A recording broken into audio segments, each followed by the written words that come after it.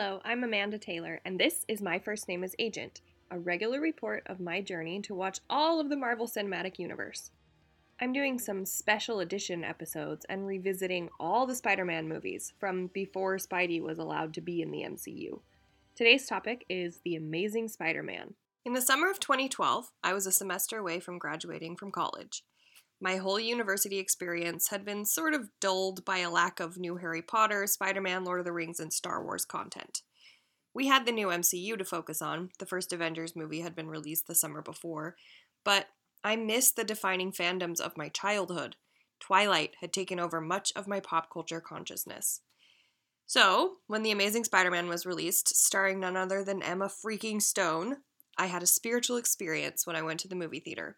Natalie and I saw this movie 8 times, every $5 Tuesday for 2 months.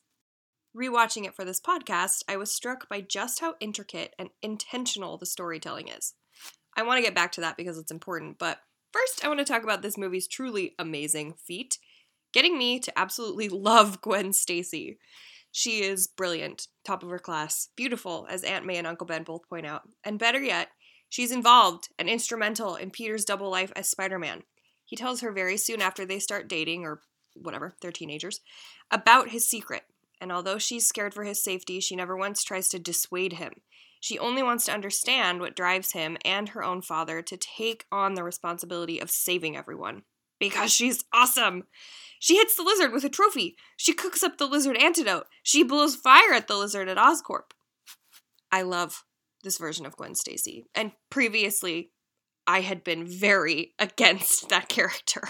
The Amazing Spider-Man contains far more intentional themes of legacy and responsibility than any of the previous 3 films. It opens with the story of Peter's father, a scientist at Oscorp who stumbled upon something dangerous and as a result was mysteriously killed. His father invented the spider that bites him.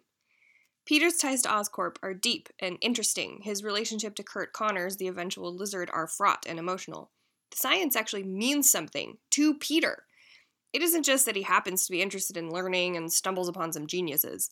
The coincidences feel a little less hokey. And the consequences of every action have a much more logical payoff.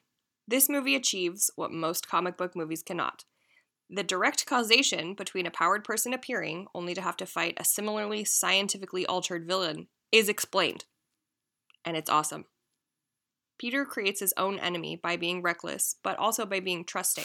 Every Spidey movie has a bunch of father figures flitting in and out of Peter's life and helping him become. He wants to confide in Connors and gain his respect because he's a direct tie to his own father. Then, he wants to avenge Uncle Ben, which drives him to use his powers to hunt down petty criminals.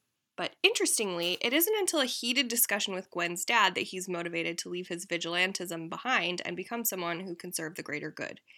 The direct actions and consequences of the movie are pretty damn elegant. Andrew Garfield, in this role, is absolutely swoon-worthy.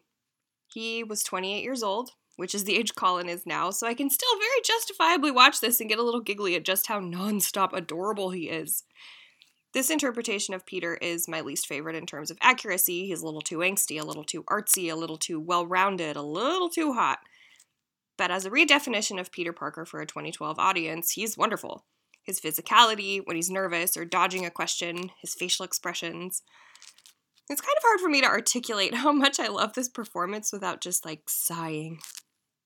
The movie takes a long time to get Peter in his mask, and we get to see a very, dare I say it, gritty version of how Peter fights.